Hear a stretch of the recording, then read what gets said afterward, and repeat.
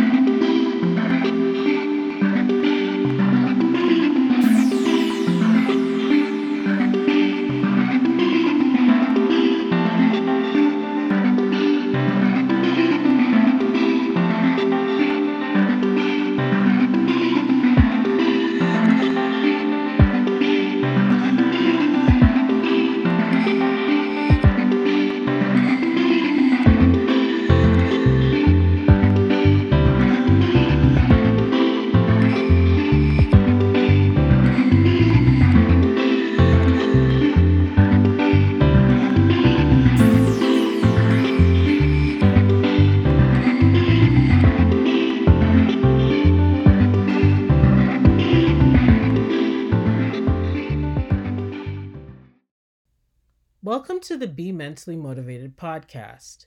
I am your host, Jeanette. I have a question for you. What does recovery look like to you, my listeners? Is it a worry free feeling that takes place in an imaginary spot before illness? A place where you never left wellness? I have been pondering this question over the last few weeks and would love to hear your thoughts. As you know, I have been in recovery for the past 7 years, and honestly, I thought I had it all figured out. Boy, was I wrong. I have come to realize that although recovery is an ongoing process, there is no clear map or plan along your journey. Sure, you can incorporate routine or schedule into your life, but where does that leave your emotions, thoughts, and actions in regards to proceeding without illness? I personally thought that since time is moving forward and so am I, that recovery for me was going smoothly. But even though there has been forward movement, I still somehow feel disconnected and depressed. My mind and thoughts of wellness don't match the body I live in or actions that I take each day. My spirit, although strong in faith, somehow still cannot pull these three sides of self together. I started out this year on the quest for elevation, so I decided to turn to one of my favorite pastimes, reading. Two books presented themselves to me that further cemented this belief about where I was in my journey. I say presented themselves because I believe that some books appear at just the right time in your life to strike a strong chord with you. The first book, which I completed, was called Beyond Two Kingdoms, written by Sulika Jouad. This book is a memoir about her life before, during, and after her bout with cancer. I know that cancer and mental illness are not the same, but there are similarities. I say this because you are subject to the kingdoms that she discusses in the book: the kingdom of your past self, ill self, and recovered self. Each kingdom you cannot return to, but most of all, after spending a long period of time in the kingdom of illness, finding your way back to normalcy in the truest sense of the word seems foreign. As I was reading this book, I felt as if she was speaking directly to me at this point in my life. I, like Salika, feel like my life was interrupted and restructured due to my illness. I could no longer, under any circumstances, operate the way that I was previously accustomed to living. My illness had total control over my thoughts, bodies, actions, and spirit. It destroyed my confidence in myself, in people, and in my surroundings. Like cancer, it spread throughout my being and altered my reality. Having said that, once your symptoms are no more, you are left with a shell of yourself. How can you truly move forward without the cloud of relapse over your head? I highly recommend that you put this memoir on your wish list of books to read so that you can see how Sulika navigates her parallel life in uncharted remission. The second book that I am currently reading is called Resurrecting the Body and Reinventing the Soul by Deepak Chopra, another great read to add to your list. This book spoke truth to me about my disconnection. Deepak incorporates quizzes, stories of people to illustrate concepts, and suggests steps to achieve reconnection of the mind, body, and spirit. Now, how timely is that? Can you relate to any of what I'm sharing with you today, my listeners?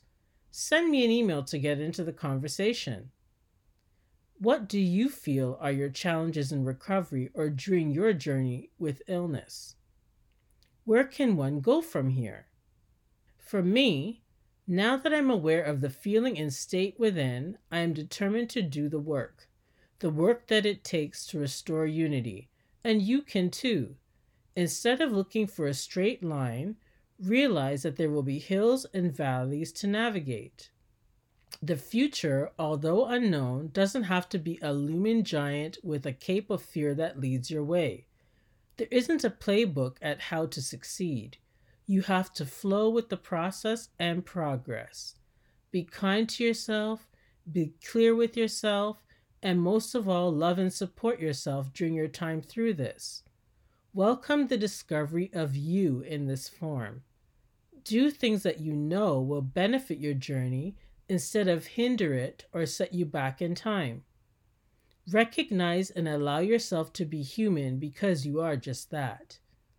In honor of accepting where I am in my recovery, I have dedicated the next couple of months to saying yes to myself and opportunity.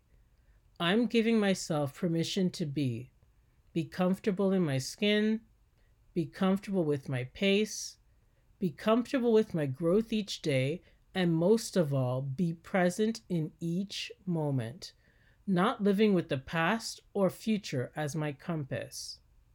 Perhaps we can try this together. Imagine, if you were to say yes to yourself in your recovery or your journey, what are some of the things that you would do to help your progress to a whole you? Perhaps on my next cast, I can share a listener letter to voice your thoughts. If you wish to take part in this, please send me a line at podcast@bementallymotivated.com. Your input is just as important as mine. No man is an island. Experience lends assistance to others in similar situations regardless of physical location. Thanks to technology for making that possible. I was discussing this very topic with a dear friend of mine before recording this cast, since this has been at the forefront of my mind. One thing I said to her was that being on a hamster wheel, surviving the idea of possibly getting sick again, is not how I want the year or even next decade to unfold.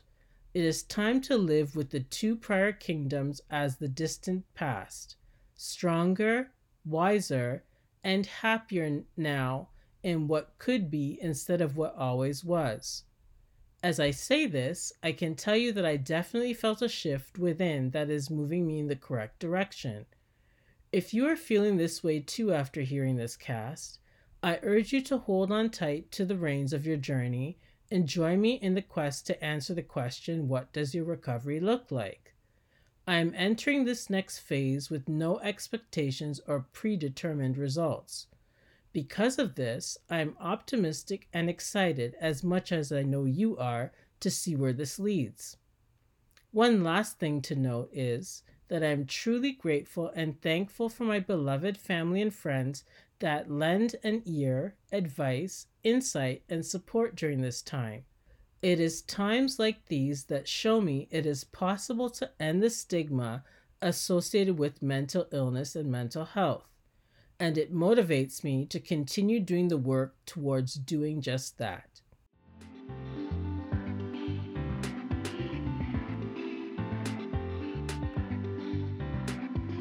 Thank you for joining me today, my listeners. I hope what I have shared has resonated with each one of you. Please like and follow. I would appreciate a rating on the listening platform of your choice. As always, I would like to thank Earth to Venus for my theme song, and if you aren't doing so already, please follow me on IG and Facebook at Be Mentally Motivated, and check out my website at bementallymotivated.com. Until next time, my listeners, be blessed, embrace a better tomorrow, and be mentally motivated. Bye-bye.